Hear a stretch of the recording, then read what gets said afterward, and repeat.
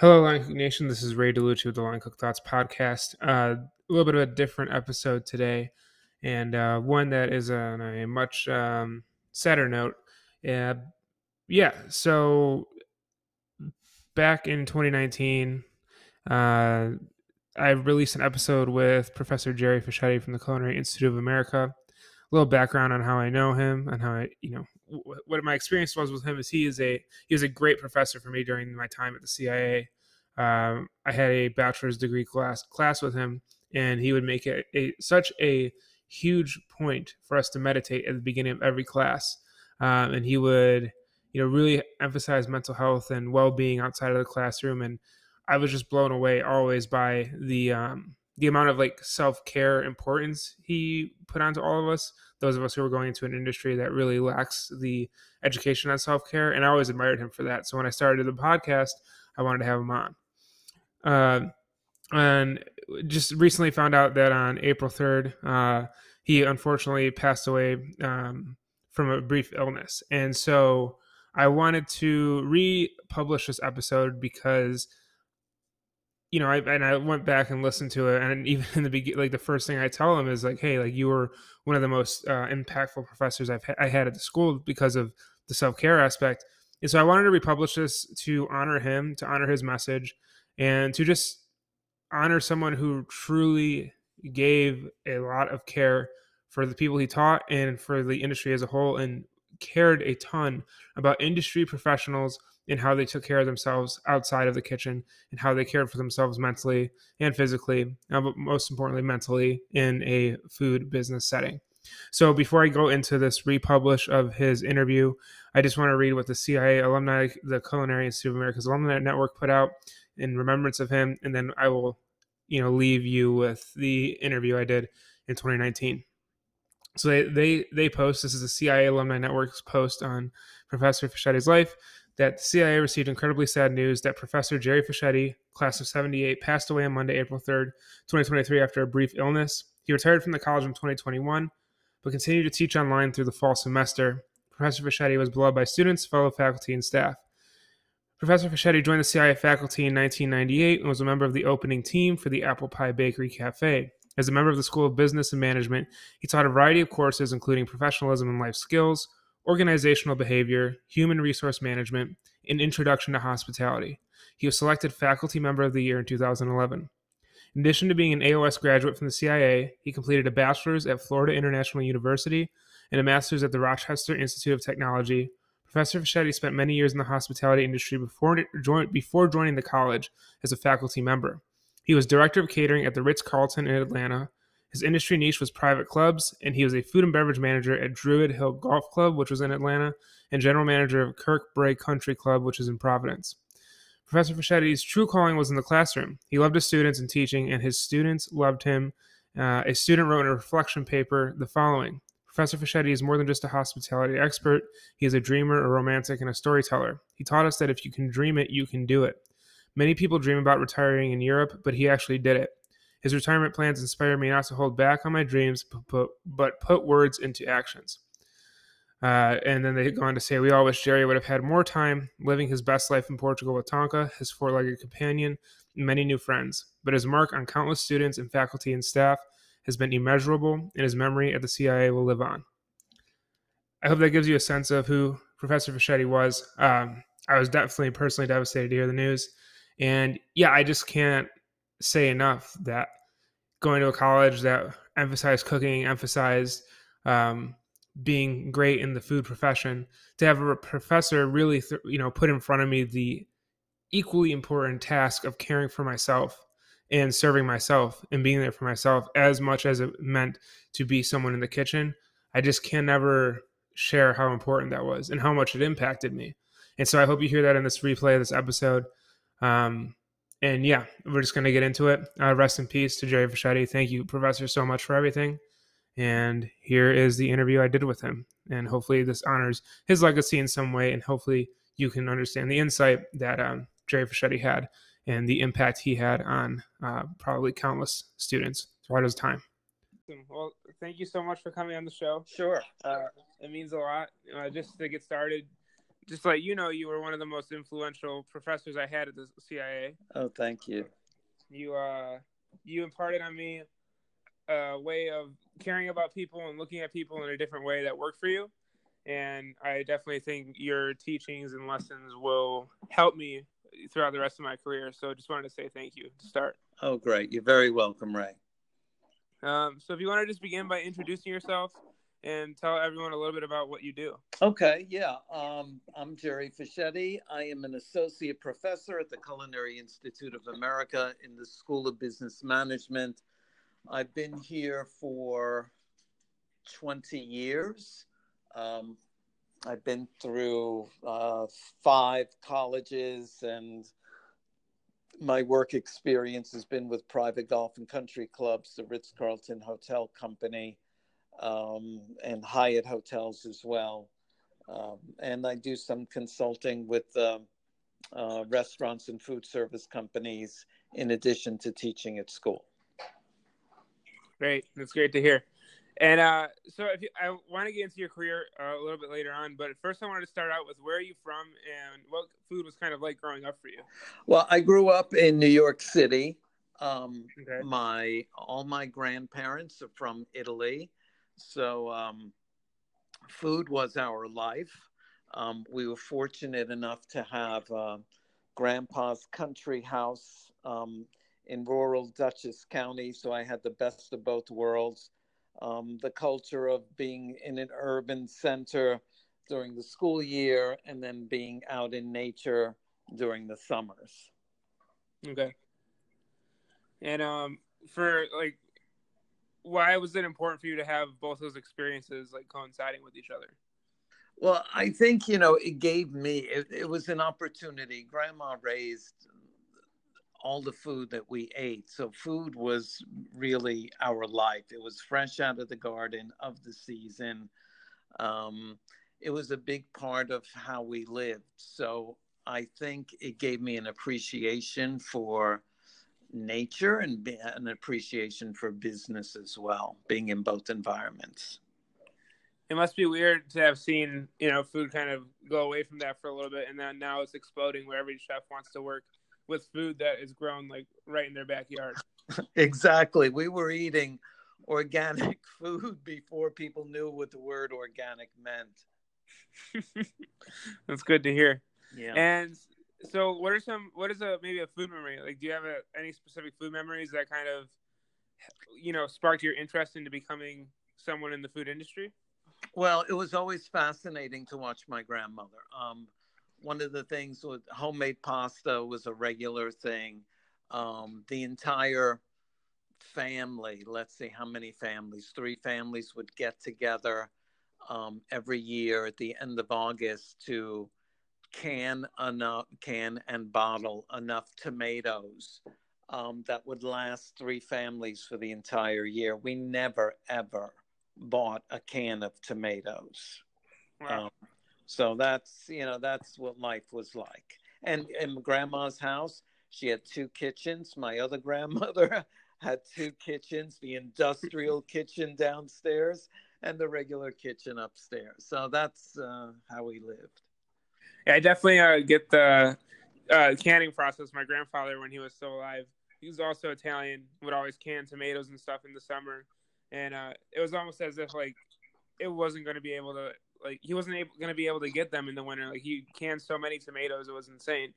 So it's like it's interesting to hear that we kind of had that same, I guess, upbringing. Absolutely. And then it was like factory work. There was so much going on, and we would have a galvanized like trough outside on top of a fire, a wood burning fire. And that's how everything was, preserved, and canned off. It was interesting. Everything would go outside in the fire and then up into the storage area. Well, canning's hard work, There's a lot that goes into it, and you don't want to make anyone sick, especially when it's for your family. That's right. Yeah, it definitely takes a lot. And, so how did you get into the food industry? What, made you interested in working in this crazy industry that we're both in? Well, when I turned 11, my parents moved up to Orange County near West Point. And that's a small town called Warwick, about 8,000 people. And the only jobs around were food service jobs. So I started working in restaurants in high school. Okay. And it was kind of fun, and I sort of knew the process being around food. And it was sort of comfortable. It was a comfortable environment for me. So I would do prep and clean vegetables and learn things as I went along. And I was at the crossroads in high school, either going to be a psychologist or go to the CIA. And I was encouraged to go to the CIA because at least I could make some money. So interesting how things go full circle eventually. Why were you interested in psychology? I'm just trying to figure out how their minds worked, what made them tick, because the only mind I knew was my own. And I was really interested, with people having different ways of responding to life and different attitudes and perceptions of things. And I was always, that was my curiosity. I wanted to know why people, behaved and thought the way they did. Yeah. Well, you definitely picked a good profession to kind of see the extremes of a lot of people. So, yes. So I always found it interesting how, in our industry, even people like you who are teaching now, we've all at some point had to clean vegetables and pick herbs and whatnot. I think it's such a humbling way to start, a career. And I found that when I was starting out my career, I was excelling at those things because I was so passionate about it. Were you, in the beginning, excelling at food like projects, or was it just like a job you kind of wanted? In the beginning, it was just something to do. I think I was okay. I'm a big picture person. I would get annoyed with the repetition. Okay.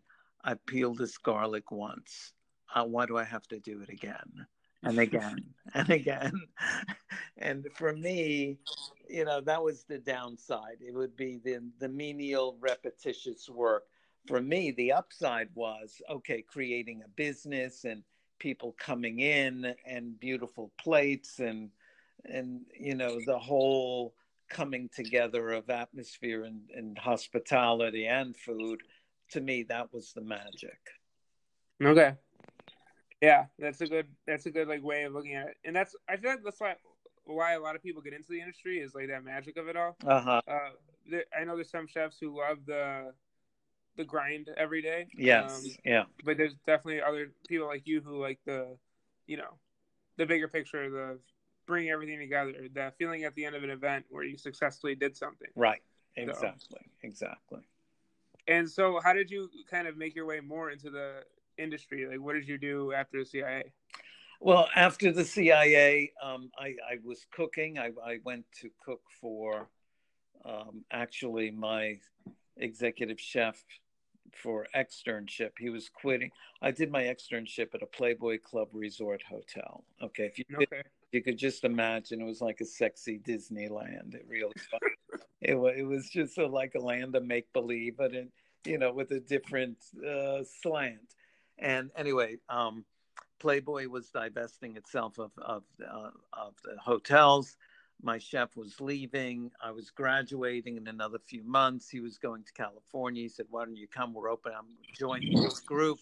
We'll be opening up all these restaurants." So I went to California, and it was a great experience. We opened up 4 restaurants in 2 years, and I was cooking, and I was, doing my thing back there. It was a great experience. And then I went to Chicago with him, and then what forced me to front of the house. I was breaking out with eczema from my hands being in water and shrimp and all of this all day long. So I went to front of the house, and I was like, wow, this feels like home to me. It's not as grueling. There's a beauty to the ambiance, and there's air conditioning, and you're not killing yourself in the heat, and Yeah. I just took to it. So that's what made me want to continue and go back to school and get educated. Yeah, there's definitely a difficulty though for front of house. For me, it's always remembering table numbers. I don't know why, but table numbers and me don't get along. Yeah. So Well, that's where you just have to sit up at night and stare at the sheet with the drawings. yeah, definitely. So after you got into front of house, what was your next move? The next move was realizing I needed more education. I went to Florida International University in Miami, and I went there. I did special events for the dean, so I got a full scholarship for my second year. I opened up the Hyatt Regency Miami as a server in fine dining. I went over to the Grand Bay Hotel in Coconut Grove, opened that as a captain, filleting turbo all night long. So it was a great experience being in Miami, working and being in school at the same time. It was really a good choice that I made. Okay. And then after that, what next? After that, Atlanta, the Ritz-Carlton Hotel Company, they hired me to manage their fine dining restaurant called The Restaurant, and we were named one of the top 5 hotel restaurants in the country while I was managing it. So they immediately gave me opportunities to grow, and I became the director of catering within 6 months. Really? Yeah, it was great. Wow. It was a great experience. And so I worked in restaurants. It was my first professional kitchen was in a hotel restaurant. What are the differences, do you think, between a regular restaurant and a hotel restaurant? And what do you think? Why do you think it's more challenging to work in a hotel restaurant? In a hotel restaurant, everything is compartmentalized. The spaces are greater. There's many more people to deal with. Rather than being as much on one team, there are more silos. And if you need some equipment, you call stewarding. If you need linens, you call housekeeping, rather than just being able to run and grab and get things done. Okay. So that tends to be the biggest difference. Okay. And I've also found, like, with hotel restaurants, I've seen maybe a bigger budget for, like, the fine dining aspect of it all. Oh yeah, the budget is generally more generous, right? And there's a lot more support as well.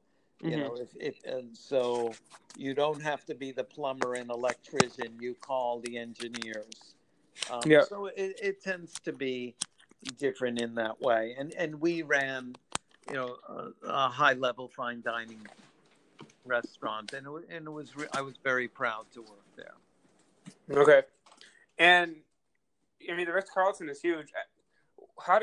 What values or what skills do you think helped you get that position so quickly? I think being enthusiastic, being positive, knowing food, having a variety of experiences,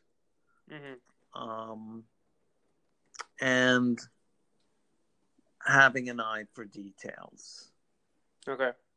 And I think that was all helpful. But I think the main reason is that, you know, me as a person being enthusiastic and being positive and having hospitality at the forefront of everything I've been doing up to that point was really the factors that got me there and got me to grow so quickly with them.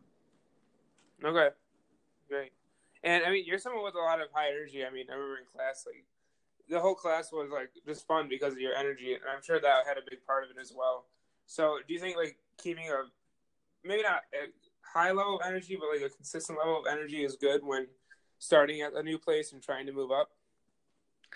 I think maintaining an enthusiastic outlook and being positive makes such a difference. It makes work enjoyable. The guests feel it. Your employees feel it. That's where people want to be. People want to be in a good place. Okay. And what do you what do you think people enjoyed about your leadership style? Well, I think that there was no compromise on delivering hospitality, and to me, in my definition, is really about evoking a positive emotional response. That's the job. Okay. And it's endlessly repeating that simple message. This is why we're here. And reminding each other every day and looking for ways, how can we do this, Okay. is really the foundation, of really being the leader with the team, and helping the team members to grow and define how they interact with the guests. Okay. Yeah, I mean, it's something so simple, but I feel is lost on a lot of chefs in general, is restating the why. Like, because I feel, especially in the back of house, I haven't had much front of house experience, but for back of house, every day, like you said, there's a grind, there's monotony. You're doing the same prep over and over and over again. If you're not really sure about your why, you can kind of go down this track where it's just like you're not even sure what you're really doing, except going in the next day and working as hard as you can. But if you don't have a why, I feel like it's very hard to keep that positive energy and outlook going. Absolutely. And that's the responsibility of leadership, is to keep people's attention and focus on why they're there. Yeah. Because, we're all distracted. We all have another life. Life is a series of events and high points and low points. It's not one straight line. And we all need to be reminded what our responsibilities are. Okay.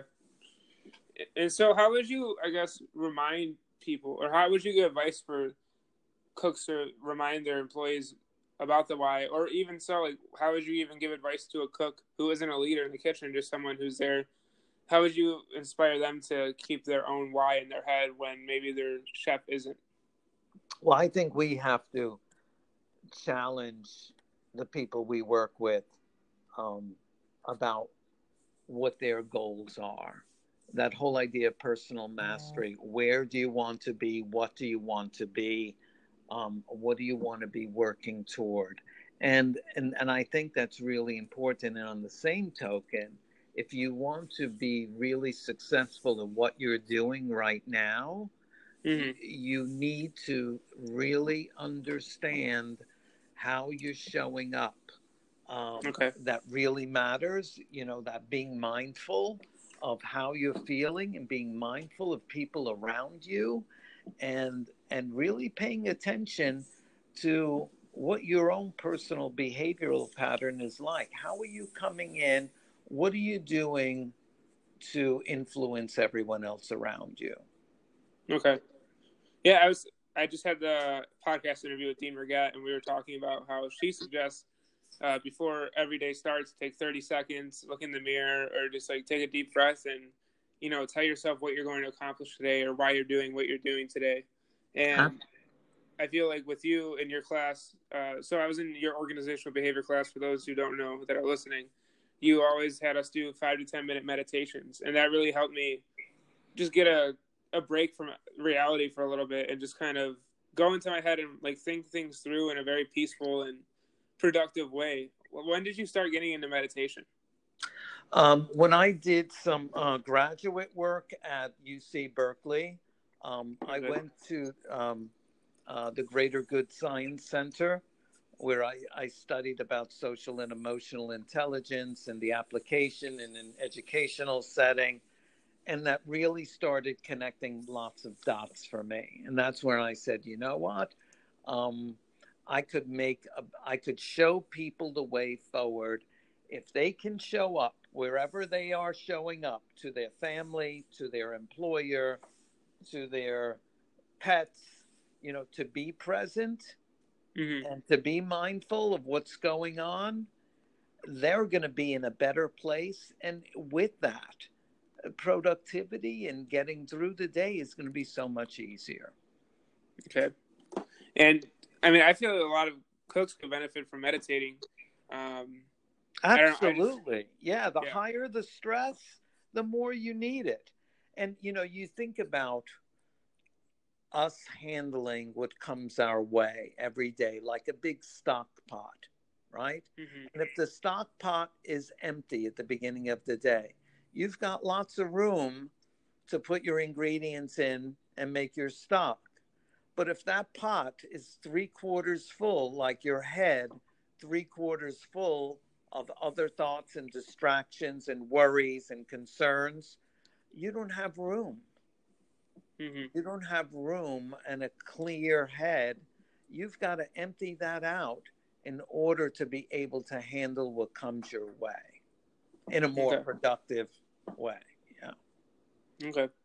And I mean, I feel like a lot of cooks nowadays are getting into cooking for, the recognition and awards and whatnot. And I feel like that's always looming in their heads, and that's always giving them that, not clear mindset. What are your thoughts on, I guess, awards, recognitions? Because, you worked at the Ritz-Carlton, and you obviously got awarded. The organization got a lot of awards, and it still is. Like, what do you think about awards in general, and what do you think about, the next generation of cooks all striving to be recognized now more than ever? Well, I think, having lofty goals is really important to really, stretch and reach high. And I think that brings out the best in people. Mm-hmm. So, yeah, I really believe that will help them. It'll guide them to explore and try different things to get the best possible outcome. But I think the one word that generally is missing from the workplace is sustainability, not only of food, but sustainability of the human resources. And what I mean by that is that, we create an environment where people can flourish and they can sustain their jobs. We are not putting them in a meat grinder for 85 hours a week and expecting them to do that week in and week out, because that's not a sustainable business model. Mm. Okay. Yeah, I mean, you're right. And that's not where the industry is, obviously. But I feel like it's something where the industry can go. But it's also like, for me, I feel like you have to be motivated to do those hours. So if you really enjoy what you're doing, I feel like a lot of the times those long weeks don't really feel like long weeks. But I feel like a lot of cooks are stuck in where they don't really enjoy what they're doing, but they're there either because someone told them to be there or because an award at the restaurant was given. And all of a sudden they're stuck in this cycle of trying to grind it out in hope of, getting somewhere someday. And I feel like that's the wrong way about going about your life and career in general. I don't know. Have you ever witnessed that or thought that? Or Well, I've seen lots of people burn out, and it's sad. mm-hmm. And these are people that are creative geniuses, people that are talented. And I think everyone has a different level of stress and work that they can handle. And it's up to the individual to find their place in a place that's sustainable for them. Like you say, this desire to do well does push you to, put in the hours and put in the time. And I'm not saying anything contrary to that. But what I am saying is that knowing yourself well enough, what can you persevere through? What's your maximum? And believe me, everyone needs to recharge and regenerate. Okay.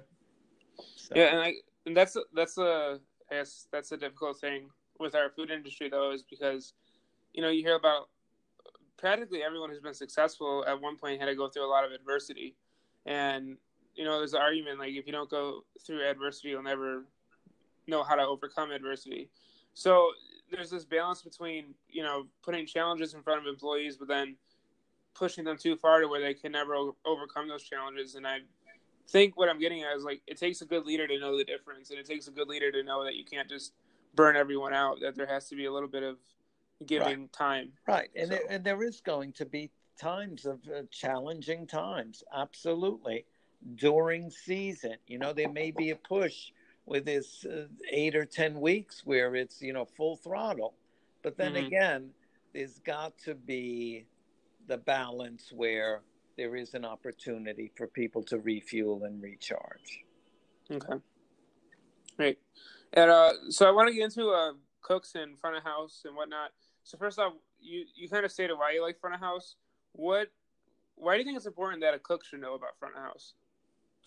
Well, coming back to the statement earlier about why you were there, and why you're cooking and being able to remind yourself, I think every cook needs to have a hospitality experience within the environment in which they're working. Okay. They need to know that their perfect grill marks sitting at a table make a difference. Okay. The way that they will know that is through the experiencing that. And I think for them to experience as a guest the front of the house is really important. I think for back of the house to be in a support role in the front of the house for maybe a week or 10 days is very important. And conversely, I think front of the house people working the house in a support role for a week or 10 days, also very important, because people need to be able to empathize with each other if they're going to get along really well. Okay. Yeah, I definitely agree. I think when you're a cook, the reason I think it's important is because I think when you're a cook, you put up a plate and in your mind, mentally, the last point you see that plate is at the window, or at the pass. Right. And you don't see further. And I feel like when you serve that food, it's like kind of walking out into the dining room, like in your mind. Like when you put up that food next time after you've served, you'll see that going all the way to the table and to the guests. And when you have a bunch of tickets on the board and you're just a cook, you're kind of cooking for paper. You're not cooking for guests. Right. So when you actually get to see that, it's a big difference. So, I mean, that was a big thing for me, but I also wanted to hear your perspective on why you thought it was important. Yeah, very, very important. So that they see the big picture and they see their contribution to the whole. Okay. So I want to get into, so we have such a large industry, and I feel the biggest challenge chefs face is empowering people, or making people feel empowered that their job has meaning, because everyone wants to have a meaning, like they want to be meaningful, they want to have an impact. I guess my example is, how do you empower the dishwasher? How do you empower the people that, not saying the dishwasher is the lowest position in the kitchen at all. It's one of the most respected, and you need a good dishwasher in order to function. But how do you empower someone who's, doing dishes and maybe feels like they're not as important as the lead line cook or lead prep cook?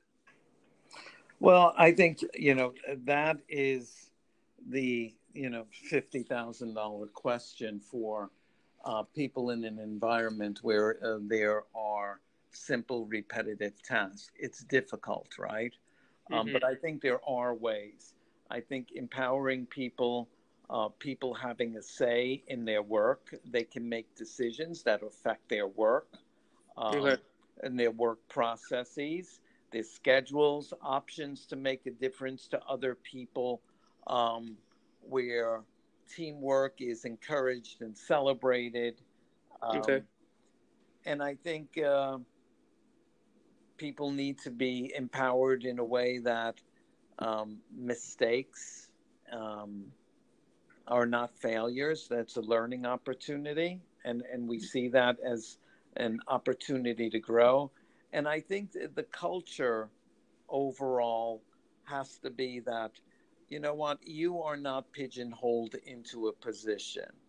You are here in this position right now, but you have the opportunity to make your life with us. And I think, we have to give them an opportunity to stretch. And if they stretch and they want to take extra classes and we support them, and they want to, take on a job rotation with some other positions, we should be encouraging this. And I think giving them control over their destiny is the first step in empowering people. And secondly, that they were helping to make decisions about schedule, how work is shared, and, everything to do with their personal job. Okay. Yeah, I mean, I totally agree on that. That they need to kind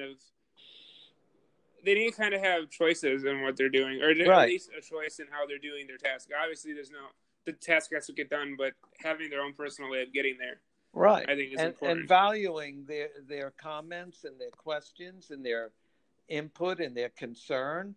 I need more bus pans so the flatware doesn't get so filthy and we can rinse it off quickly. Small things like that. We should be open, because the more that they suggest that we can implement, I feel the more empowered people feel that they're making a difference in whatever they're doing. Okay. Yeah, and I forget where I heard it from. I was listening to a podcast, and basically they were saying how the best leaders at some point, let your best workers go. Like, so maybe someone you've been mentoring for a while, instead of holding them until they resent you, you let them go, and then they realize that, hey, like, the kitchen culture back at my old restaurant is better than anything I'm going to find, and they end up coming back and building these long relationships. I was wondering if you ever encountered that before. I think, I think when you can no longer provide opportunities for learning and growth, it's time to let people go. Okay. Time to let them kind of move on. Yeah, let them move on. Absolutely. Yeah. And have you ever had anyone come back, like, because they enjoyed working, or just come back because maybe they liked the company, or they just really enjoyed what their role was there? I mean, I've had a couple of employees in Atlanta come back. Yes, I've seen that. I know I just got called back to do consulting work for a chef that worked for me 20 years ago. Really? Yeah. So. Huh. Yeah. So I guess getting into that, I think what I'm trying to get is the biggest picture is building a relationship where your contacts not only benefit you in the job you're in the today, but maybe the projects you have 20 years down the road. Absolutely. And the same thing, keeping those lines of communication open, because we can all, the world is so complex. We'll never know everything. And sometimes we need to lean on each other. And it's nice to have some good friends where we could share information, we could support each other, and it becomes a two-way street. Okay. Yeah. A big question, I know we've kind of been talking about it, but maybe a more specific example. A lot of cooks that follow me on my Instagram or the podcast, they ask me about, they're working in Michelin kitchens or fine dining kitchens, and they feel like they're just like a cog in the machine. They're just, another worker, and yet they're loving it. They love the food and they love the prep and they don't mind doing any of it, but they want to feel more empowered themselves. And you can't necessarily, tell a Michelin-rated kitchen that they're doing it wrong. So where do you see the industry going in terms of employee empowerment and, especially in these fine dining restaurants? I feel like that's where the worst cases are in terms of people just feeling like they're just cogs in machines. Well, I think that's where, some of the macro decisions are opened up to the team rather than just being held by the executive chef. For example, seasonal menu change. What do you want to do on your station? Let's do some testing. Tell me what product to bring in. And then we'll all get together and we'll evaluate and we'll work on this together. And I think take a team approach to the development of the food and the menus would keep people interested. That's a huge way to empower people, that they say, you know what, on my station for summer, I would really like to try ABC. Well, then we bring in the product and let you play with ABC, And hopefully, we work it out together and it becomes, something that we sell. Okay. Yeah, I mean, yeah, that's a good idea. That's not something I really thought of before. I've been a part of that, and it made me feel really like empowered. So it makes sense. I just never, had that in my head. So thank you for talking me through that. Sure. And my last, I guess, point on kitchen work before we start to get into like maybe organizational behavior teaching is, I noticed a lot of minimum wage going up, and maybe that's that's a large part of that is due to employees wanting to be empowered more, wanting to be paid more. What traits do you think a restaurant or like a hotel restaurant are going to need to be able to like survive in the competitive market in the next 20 years with like rates, like employee rates and whatnot coming up? Because it's hard to train people and it's expensive sometimes. Right. And, and I think that rising wages is the new reality. Many states are going to minimum $15 an hour. So that's definitely part of the landscape.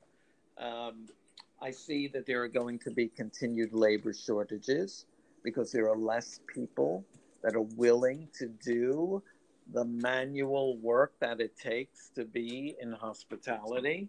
I see that the smart operators will be finding ways to incorporate both machines and technology, robots, and the smart employee is going to learn how to adapt and work side by side very well in that kind of an environment.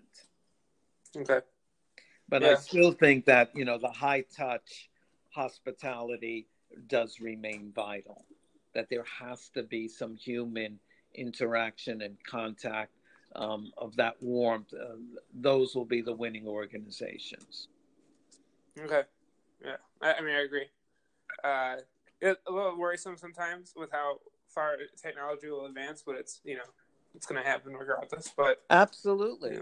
Right now, there's a company in Pasadena, California. I forget the name of it. They have a robot cooking their burgers. Mm-hmm. Okay. They still have cooks. Now, the cooks are assembling orders, but they're not standing over that heat. Mm-hmm. And they're not scraping a grill. And they're not melting cheese on the cheeseburgers. They're getting all of that from Flippy, the robot, and they're doing the other assembly work. I mean, so it's really, to me, I would love to be working next to a robot doing all the work that I don't want to do. Okay. Yeah, when you put it that way, I guess it makes sense. So, that's good. Yeah, all right. Maybe it might be a little more sold on it now. Yeah. What got you into teaching? Because, I mean, I've talked to a couple of chefs from the CIA, Dean Burgett, obviously, and it's always interesting to me to see very successful people in the industry go to teaching, want to teach the next generation. I already know that at the end, like near the end of my career, maybe in the next, 20 years, at some point I want to be in a teaching role, maybe not full time, but in some way I want to be able to teach. So what got you into teaching? When I was 18 years old, waiting online for lunch at the CIA, I turned to my classmate. I said, someday I'd like to come back here and teach. Mm-hmm. Why? Because I think that's the most noble occupation of making a difference in the world is to, share whatever your knowledge and expertise is with everyone that you can. Now, in that 18-year-old mind, I thought I'd be like 60 years old and ready, just to give something back at the end of the line. But it happened much faster, and I'm so glad it did because, I have a healthier life because of it. Mm-hmm. I've been able to study more. I've been able to have a balance of home life and work life and taking care of myself. It's just been the most wonderful occupation that I could have dreamed of. Okay. And, I mean, you have a very genuine way of doing it, too. I mean, your classes are very interesting. I remember my first class of yours when you said we were meditating. I was like, "What? Like, what did I just get myself into?" Like, I'm not meditating. Like, I'm here to learn about organizational behavior. Like, what is this guy talking about? I'm good. I don't need this. But after your class, I mean, like I said, it was probably my favorite of the semester, or one of my favorites, and it was just great because you got it. Like, you get where cooks come from, and that's kind of why I wanted to have you on the show. You get where cooks come from, and you apply what you know into everyday situations. And whether it was, having us look up articles to share with the class, or, just showing us videos. I remember you showing that robot video in class. Like those examples the real world examples help get the message across. Yeah. So how do you go into planning a lesson, and how often does your material change? Because the food scene's like evolving. Like, is it each semester you add something new every year? Like, how do you kind of go behind that? Well, the way I look at it, some of the basic values and fundamental thoughts tend to stand up to the test of time. With the challenge is bringing in fresh examples and what's actually happening today, making it relevant for today's student. Why is this a good idea? Well, let's look at X, Y, and Z. This is what's happening out there. So I think, continually reading and going through journals and publications and trying to find fresh ideas of what's happening out in industry is the best way to make the students realize that maybe the information is valid. Okay. Are there any books you would recommend? Oh, there's a ton of books. That it just depends what the students want to do or what they're really looking for. Servant Leader is a great book. It depends on what else that they would really like to learn about. If they want to know about, organizational behavior or management or self-development, there's all kinds of readings. And I could send you a list if you'd like. Yeah, if you could, that'd be great. And I'll post it up on the Instagram. So okay, when we release this, we'll be able to share it. Okay. Coming down to a couple of last questions, but I think when you started teaching, how did you kind of, like you said, you're really good at breaking through the chefs. How did you kind of find your teaching style? How did you end up knowing that you were going to be able to talk to a bunch of cooks who were there just to get another credit on their way to graduation? Yeah, and I think, that's always the challenge is, how do you relate to people? And I think by being empathetic and being a good listener, asking for feedback, asking what they'd like to do, making, again, just like at work, making the students part of the process of what's going on. Today, today, I moved around 2 lessons from my students because we have Easter, Good Friday, whatever is happening. And I said, what would work for you? They said, this would work for us. I said, okay, that's what we're doing. And I think people tend to be engaged when they feel like they're part of the process. Okay. That's awesome. So I guess what's going on with you in the next year or so? How much longer are you teaching for? I'm teaching for 1 more year and 1 week, April 17th, 2020. Okay. And I'm moving to Portugal. Okay. And, congratulations.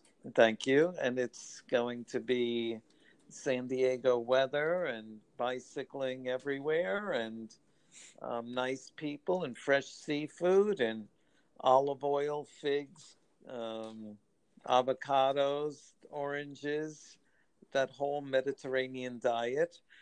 And I'm really looking forward to it because winter is not my favorite season. No, especially in the Hudson Valley. That's right. Why? I mean, besides everything you listed, like, what made you decide to go to Portugal? Like, was it just because of everything like that, or? Yeah, I made the list, and it was cost of living.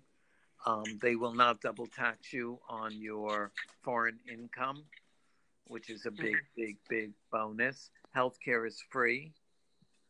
Weather, bicycling, people, food. Yeah. Okay. All right. Yeah. I mean, like I said, good luck with it. It looks beautiful there, and you know, do you plan on in some way teaching still, or is this it? No. I may be teaching online for the CIA. Okay. Okay. Cool. Which would be great. Yeah. Not full time, probably part time. Okay. So my last question I wanted to ask you, I guess my last topic that I didn't send you, but as I got ready for the interview, I thought about it more and more. Is how do you ended up going from being a restaurant manager to teaching. Now you're not really leaving teaching, but your time of full-time teaching is ending.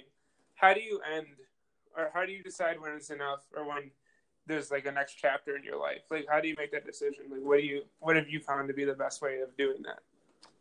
And then that's a great question. When you listen to your intuition, when you slow down and say, I love my job, I love what I'm doing, the great life, great income, but I think there's something else out there for me. So it's time. Yeah. Okay. Yeah. Thank you for sharing that. It's definitely interesting to see when people transition from one big, project to the next, or one big life moment to the next. So. Right. And I think the secret to that is slowing things down enough where you do listen to your intuition, because your intuition's never wrong. Okay. All right. So listen to your intuition, cooks. My last, the way I end all interviews since day one is asking you what does it mean to you to be a part of Line Cook Nation? That's what I call the followers and the listeners of the podcast. And basically it's a community of cooks, chefs, front of house people, back house people, everyone in the food industry coming together to share, relate, care for each other, and just learn new perspectives. What does it mean for you now to be a part of that? Well, what it means for me is that it just reinforces how we are all just so small and so insignificant, and we do not know everything. And I think that there is so much strength and opportunity in sharing.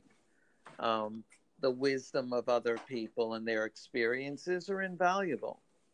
To not make the same mistakes, to maybe find something that you've thought about and someone has done what you've thought about is priceless, because that could be the way forward for you. Okay. Awesome. All right. Well, yeah, thank you for coming on. I've been excited for this for a while. For the listeners, I actually ended up not having the interview at first. I scheduled it with Professor, and I totally forgot about it. And so thank you for being flexible and willing to come on.